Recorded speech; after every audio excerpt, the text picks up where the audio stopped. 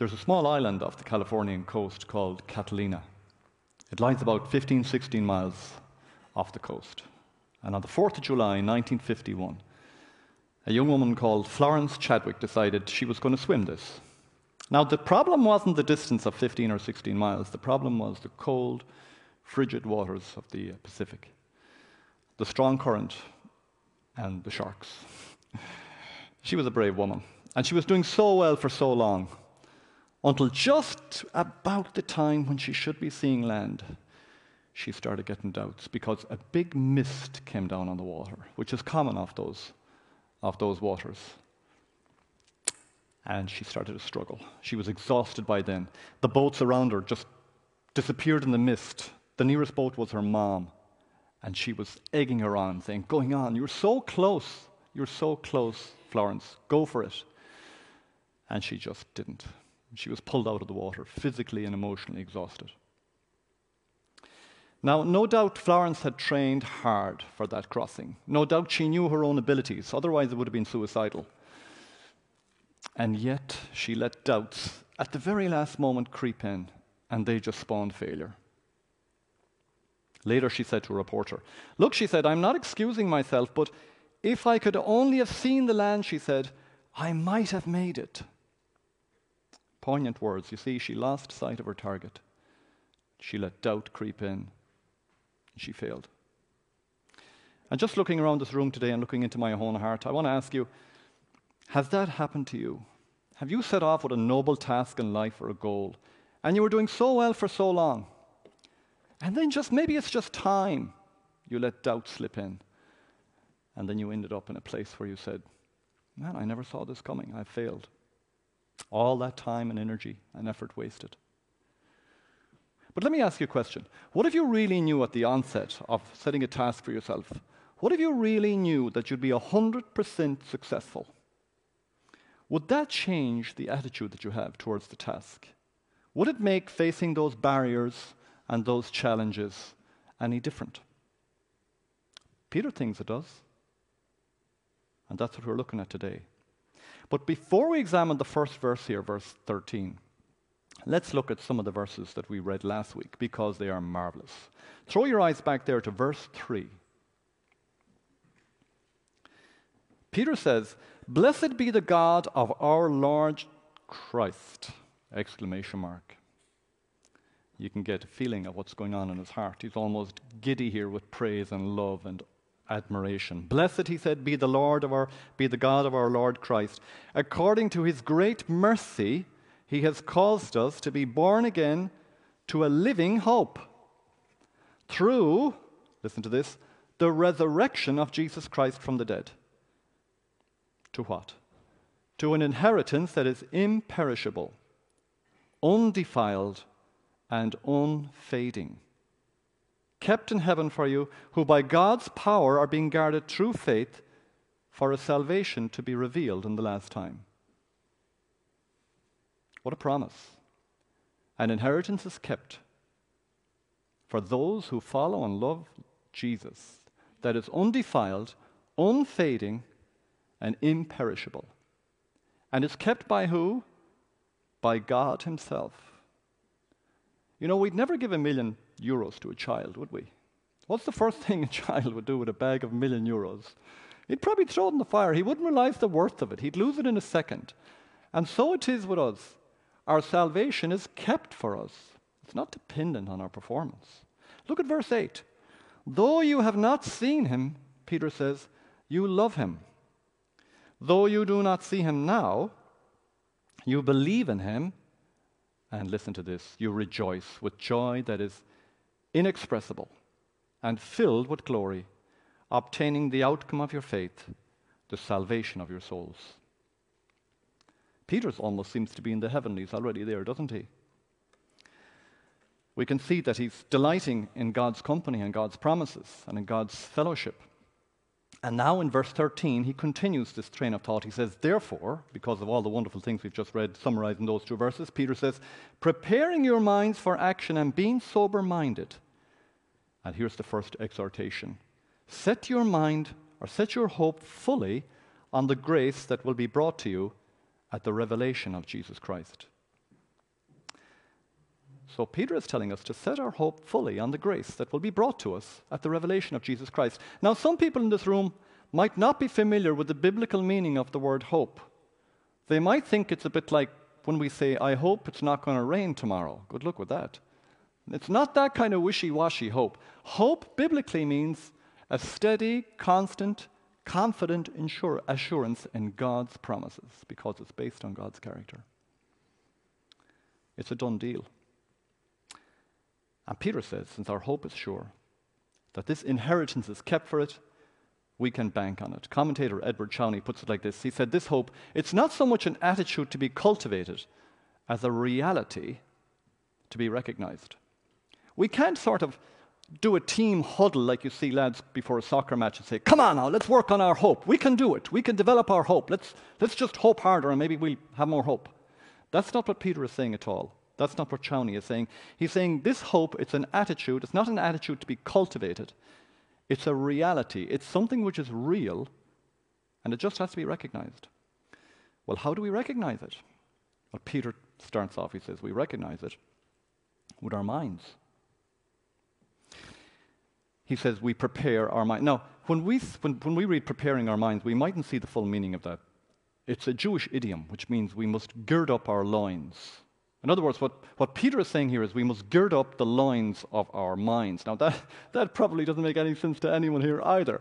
But it is this idea of long ago when Jewish men, they wore big long robes, and when they had to go to a Zumba class or whatever, or get ready for battle, they would pull it up, pull it around them, and tie it into their belt, and then they were more loose for action.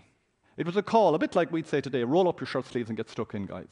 It was a call to action. This is what Peter is doing here. He's calling us to action, and he's saying, prepare your minds. How? He says, by being sober-minded. Or self-controlled, some Bibles might say. It's funny the word sober there brings up the idea of drink and sobriety, but one of the hallmarks of someone who drinks too much, or perhaps who has a bad drink problem, is it's a lack of self-control. Indeed, it's kind of a characteristic of all addictions, isn't it? It's a lack of self-control. But do you know what? That self-control is often rooted in something deeper. It's a lack of hope, isn't it? You can meet a drunk on the square in Galway and get talking to him, and he or she has no hope.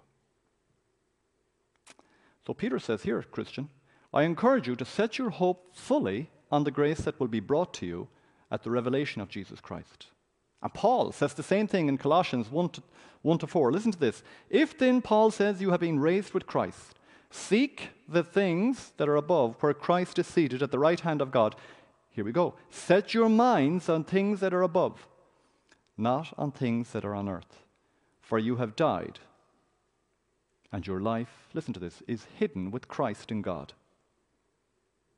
When Christ, who is our life, appears, then you also will appear with him in glory. There's that hope again. Why do Peter and Paul want the believer to set their minds fully on the hope? It's because only by setting our minds fully on the hope can we live the life that God now wants us to live, in order to give him glory and honor, and give us, as Peter said, inexpressible joy. Now, Peter has thought deeply about this assurance, and he's sure of it, as we saw in verse 8. His heart is just abounding with inexpressible joy. And so Peter exhorts the recipients of the letter at the time. He says, as obedient children, do not be conformed, and this is the second exhortation, to the passions of your former ignorance. Now, some might be thinking, oh, come on. Why did Peter have to bring obedience into it?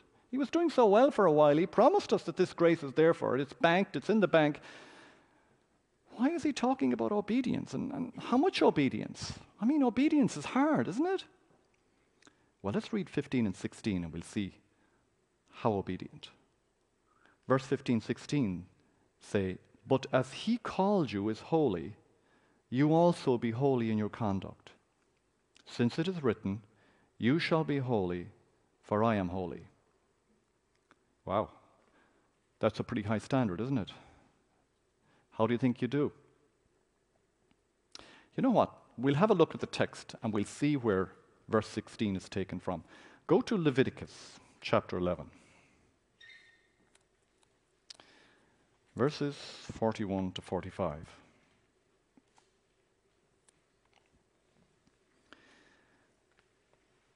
Every swarming thing that swarms on the ground is detestable. It shall not be eaten. Whatever goes on its belly, and whatever goes on all fours, or whatever has many feet, any swarming thing that swarms on the ground, you shall not eat, for they are detestable. You shall not make yourselves detestable with any swarming thing that swarms, and you shall not defile yourself with them and become unclean through them. For I am the Lord your God. Consecrate yourselves, therefore, and be holy, for I am holy. You shall not defile yourself with any swarming thing that crawls on the ground. For I am the Lord who brought you out of the land of Egypt to be your God.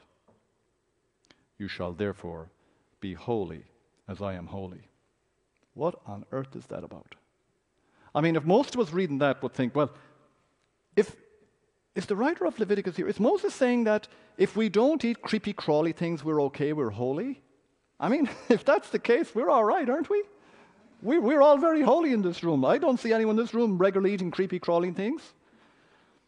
I don't think that's quite what Moses has in mind, but we do get a fuller picture maybe of holiness if we go to Isaiah 6.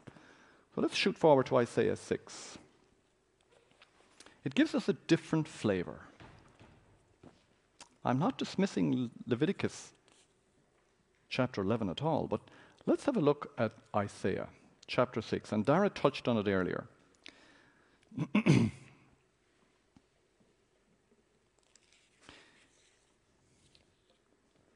Now put yourself in Isaiah's shoes, this great prophet of God who'd seen and done so much for God and had been through so much trouble and strife. A man of real character. And this is him writing. He says, in the year that King Uzziah died, I saw the Lord sitting upon a throne, high and lifted up, and the train of his robe filled the temple. Above him stood the seraphim, each had 6 wings. With 2 he covered his face, and with 2 he covered his feet, and 2 he flew. Strange, isn't it? Well, it's wonderful to get into God's Word. It's wonderful to kind of have a better understanding of those verses. I remember reading them for years and just saying, this is just plain strange. What's going on here? What are these seraphim? And why do they have 6 pairs of wings? Well, God is a God of economy in creation. He created birds with 2 wings. Why do seraphim have 6 wings, 3 pairs? Of course, it's symbolic, but we get the flavor of what's going on here with Isaiah. These seraphim are privileged to be in the presence of God, ministering to him. Imagine ministering to God. They have 6 pairs of wings. With 2, they cover their eyes. Why is that? Because our God is so utterly different, so utterly holy, so utterly other, that even the seraphim, these chosen creatures, have to cover their eye to stop seeing the full glory, or they could not live in his presence. And they have 2 wings which cover his feet. Why is that? Well, the feet in the Bible are traditionally they have the meaning of they're your creaturedness. You're a created being. And they cover their feet, a bit like Moses had to expose his feet at the burning bush, to submit himself to the Lord, to show his earthiness, that he was a created being and not really on the same level as God at all. These seraphim as well cover their feet. It's an act of humble submission. And they sing one to the other above the throne. Holy, holy, holy, they sing, is the Lord of hosts. The whole earth is full of his glory. They don't just sing 1 holy or 2 holies. They sing 3 holies. One of the few places in the Bible where this refrain, or where there's a triple refrain, if not the only place in the Bible. And worthy it is to our God as well. Holy, holy, holy, the seraphim sing. And listen in verse 4. Isaiah is terrified. He says, and the foundations of the thresholds shook at the voice of him. That's just one of the seraphim who called, and the house was filled with smoke. Does this remind you of any other time in Scripture? Remember when Moses went up the mountain and God did business with him for 40 days? Remember that? And he witnessed the glory of God's presence. And God told him and told the people, do not go up on this mountain while my presence is on it, or you or your animals will surely die. This God is different. And what happened? The mountain shook, it said, and trembled. And the people trembled. The awesome power and presence of God terrified this great prophet. In verse 5 he says, "Woe is me, for I am lost. And I dwell in the midst of a people of unclean lips," he says. Pardon me. "Woe is me," he said, "for I am lost, for I am a man of unclean lips. And I dwell in the midst of a people of unclean lips, for my eyes have seen the King, the Lord of hosts." Isaiah, I think, at that time, suddenly fully understood the holiness of God. And instantly, he realized his own sinfulness, how profane he was, his own sin. It had just been exposed in a second by God's holiness. "Lord," he said, "I'm a man of unclean lips. I've got a dirty mouth, Lord." I think he understood for the first time it wasn't just his mouth that was dirty, that was unclean, that was profane. It was his heart.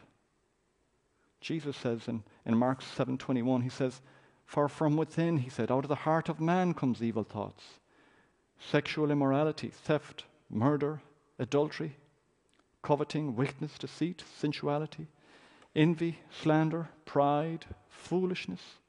All these things," Jesus says, "come from within, and they defile a person." Isaiah cries out, "Woe is me, for I am lost." A person will never understand the depth of their sin, can never repent of their sin until they see the holiness of God. Peter has seen this holiness as well. Remember when he and his friends were sitting back, having spent all night trying to catch fish to no avail? Remember that? And Jesus appeared and he says, "Well, have you caught any fish?" And they said, "No, it's pointless. They're just not biting, Lord." And Jesus told them, "Cast the net over the side of the boat." You can imagine these hard, seasoned, experienced fishermen who knew the ways of fish, and they kind of went, "There's no point. When fish aren't biting, they throw over the nets." They pulled in a mighty haul. You would have thought they'd be happy and gleeful and just giving one another high fives. What does Peter say? He says, "Depart from me," he said, "for I am a sinful man, O Lord." Straight away, he saw that this man standing in front of him, Jesus, was not like him. He had authority and mastery over creation itself. He was utterly holy. And Peter understands as well that there's no point in exhorting someone to be obedient, to be holy, unless they first of all have a sure, strong, fast assurance of something which has been given to them, the inheritance. It's the only way they'll live right lives and lives pleasing to God. And of course, being indwelt with the Holy Spirit is their enabler as well. Because it is this sure hope and grace that fuels our call to holiness and to obedience. Nothing else.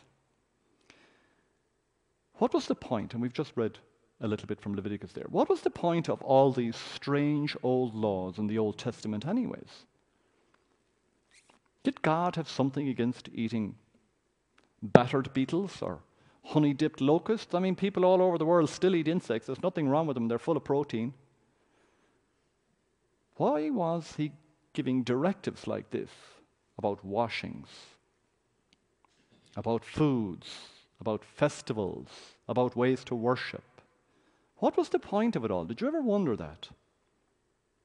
One commentator puts it like this. I think this is very good. He says, what God was trying to impress upon his people was a call to obedience, an obedience that would be enduring, an obedience that they struggled with and failed to show at times, but which would nevertheless mark them as a people that were different to the neighboring nations. You see, God wanted this chosen people to be different from all the other neighboring countries. and peoples. Because he had a job for them. He wanted them to reflect his holiness, his character. Not that he had anything against any of these other prohibitions. And we can see that in the New Testament when Peter was shown that there's nothing clean or unclean. It's all clean in the eyes of the Lord.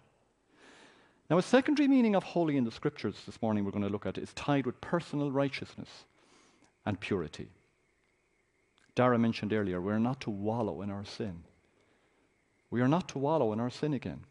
And this is what Peter is reminding us when he gives the second exhortation. He says, do not, he says, be conformed to the passions of our former ignorance. And then he gives a third exhortation. He says, you are to be holy in your conduct. To be holy means that Christians must conform their thinking and behavior to God's character. It's a high order, isn't it?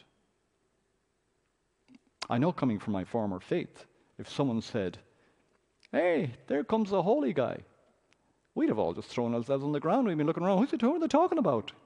We'd be expecting a big aura of light to come down the road. If someone said that someone living now, who hadn't performed any miracles, could be holy, we'd have scoffed and laughed. We had a totally different meaning for holy. And we can see Peter's final exhortation for us this morning in verse 17. He says, and if you call on him as Father, who judges impartially according to each one's deeds, listen to this, he says, conduct yourselves with fear throughout the time of your exile.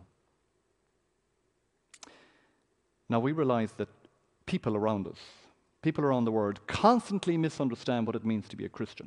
And we can imagine the Apostle Paul in a marketplace long ago as well, spreading the gospel, sharing the gospel to people, and someone pipes up, maybe a little smart aleck, says, so Paul, if you're saying that we can go on sinning so that we can get grace, shouldn't we keep on sinning more then so that more grace would be given to us, and then that would glorify God more?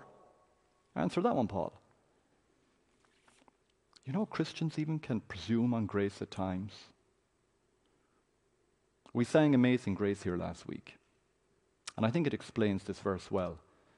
Two of the lines out of Amazing Grace go, it was grace that taught my heart to fear, and grace my fears relieved. We have two fears there. We have what we might call a good or proper fear, and we have a fear which is not appropriate for Christians, a horrifying, terrifying fear. It was grace that taught my heart to fear. That's good fear. That's awe and reverence in the presence of a holy God. Respectful reverence. And then you have, and grace my fears relieved. That's things that terrify us. Peter encourages them to conduct themselves with fear, the right type of fear, knowing that only God is their loving Father. Not only is he their loving Father, but he's also an impartial judge. We're not to be casual or careless in the presence of God. When we call on his name, when we pray to him, when we think about him, when we worship him. Because all will have to bend the knee one day. Everyone in this room will have to bend the knee. Peter next, in verse 18 and 19, he says, conduct themselves with fear as well in regarding to this, knowing that you are ransomed from the futile ways inherited from your forefathers, not with perishable things such as silver or gold, but with the precious blood of Christ, like that of a lamb, without blemish or spot. How can a sinner stand in front of a holy God and live? He or she must be ransomed. God needs to step in and take action. The sinner needs to be bought back from slavery, not with perishable gold or silver, but with the precious blood of Christ. We don't have the time, the abilities, or the resources to ever do it on our own. God had to step in and send down his only Son to stand in our place, to take our punishment for sin. It's only then that the sinner can be purified and stand before a holy God and live. It's not an external washing. It's not a quick scrub with a face cloth. All the filth within needs to be addressed. It needs to be washed. And the only way that that can be done is new life. Anything that a sinner can offer to try and clean themselves up is, like Isaiah said, filthy rags in front of a righteous God. Isaiah knew about that, because if we flick back to Isaiah again, we can see in verses 6 to 7 something remarkable happened. Verse 6 says, "Then one of the seraphim flew to me, having in his hand a burning coal that he took from the altar. And he touched my mouth," Isaiah says, "and said, 'Behold, this has touched your lips. Your guilt is taken away, your sin atoned for.'" The lips are probably the most sensitive area in the body. And they're also used to show the most intimate and beautiful affection, the kiss.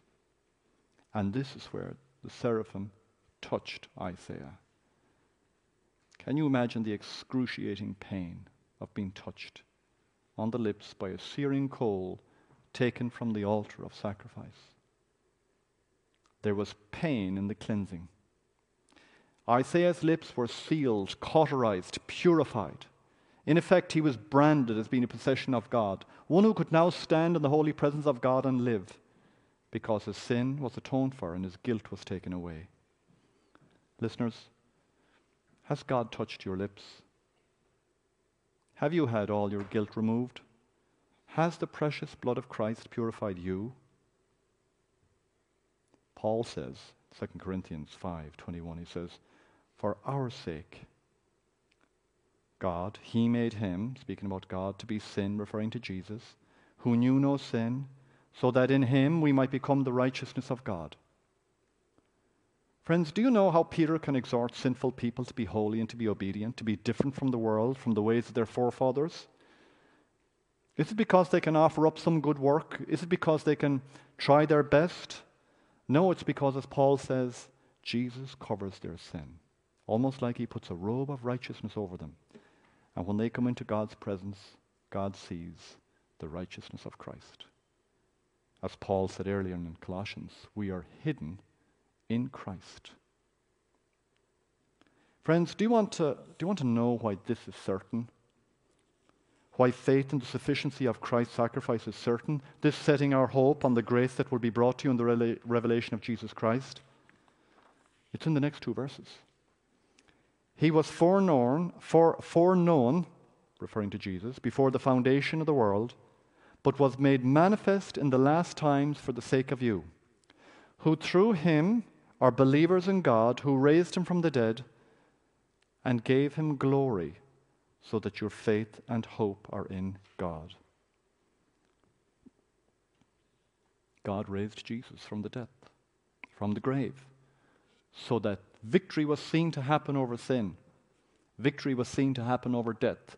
All the promises that God made in his plan of salvation, from Genesis right up to Revelation, this is the climax of the story: Jesus' death and resurrection. The promise to the woman in Genesis 3 that her offspring would crush the serpent's head happened right at the cross, at the resurrection. 3 days after Jesus was hung on that cross, he rose again, showing that even death couldn't hold him. Sin had no mastery over him. And all who hang on to his tailcoat, so to speak, who are hidden in him, who are clothed with his cloth of righteousness, his robe of righteousness, we also will make that journey with him. He being our first brother into the very throne room of God, standing in front of a holy and righteous God in holiness, and shall be in fellowship and live with and have our lives, live with God and have our lives glorified. The great promise that Peter started off in this chapter. Glorified bodies living in the presence of a holy God forever and ever, along with the seraphim singing, "Holy, holy, holy." The resurrection is the jewel in the crown of God's salvation story. There's no doubt about it. And it's because of the resurrection that Christians can have hope. Christians love the resurrection. The world hates it, because the resurrection has shown that Christ had victory over death.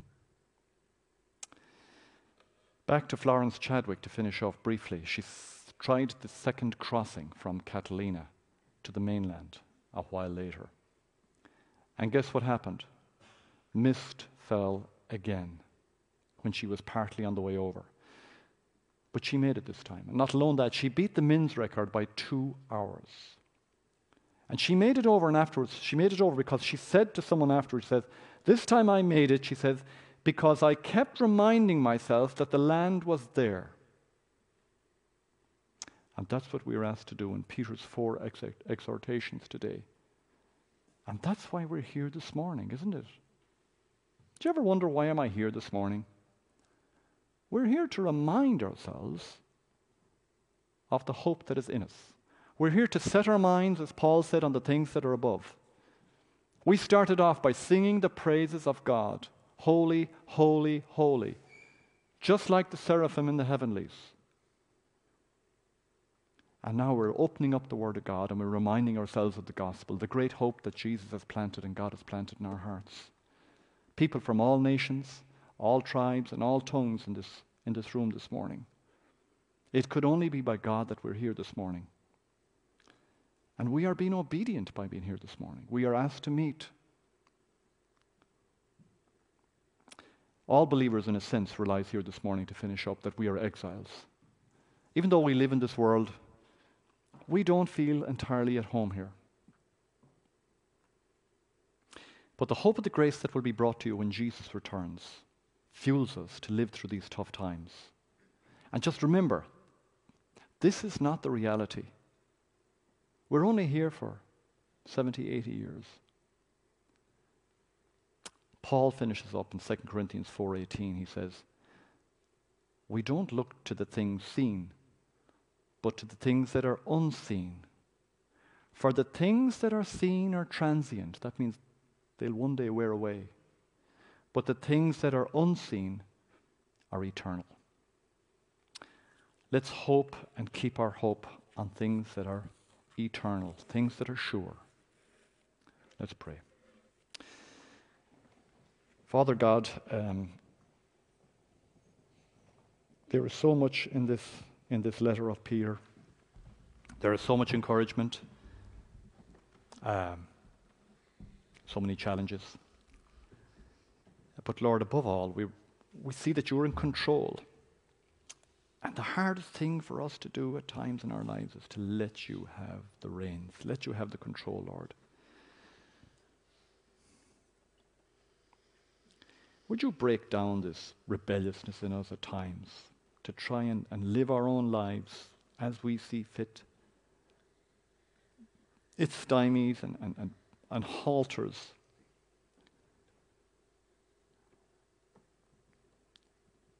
our ability to be obedient. Our ability really, Lord, to enjoy you fully. We know this in our hearts, but it's difficult. Doubts set in, Lord. And you know, Father, you know that doubts set into our hearts. We have not been fully glorified yet. We will have doubts, but we mustn't despair. By despairing, we're saying that you're not in control. Lord, you're in control. You have set a great inheritance in front of us. And you've asked us now, believing on that, go and live it out. Father, help us to do this with the help of Jesus, with the help of the Holy Spirit, Lord. Amen.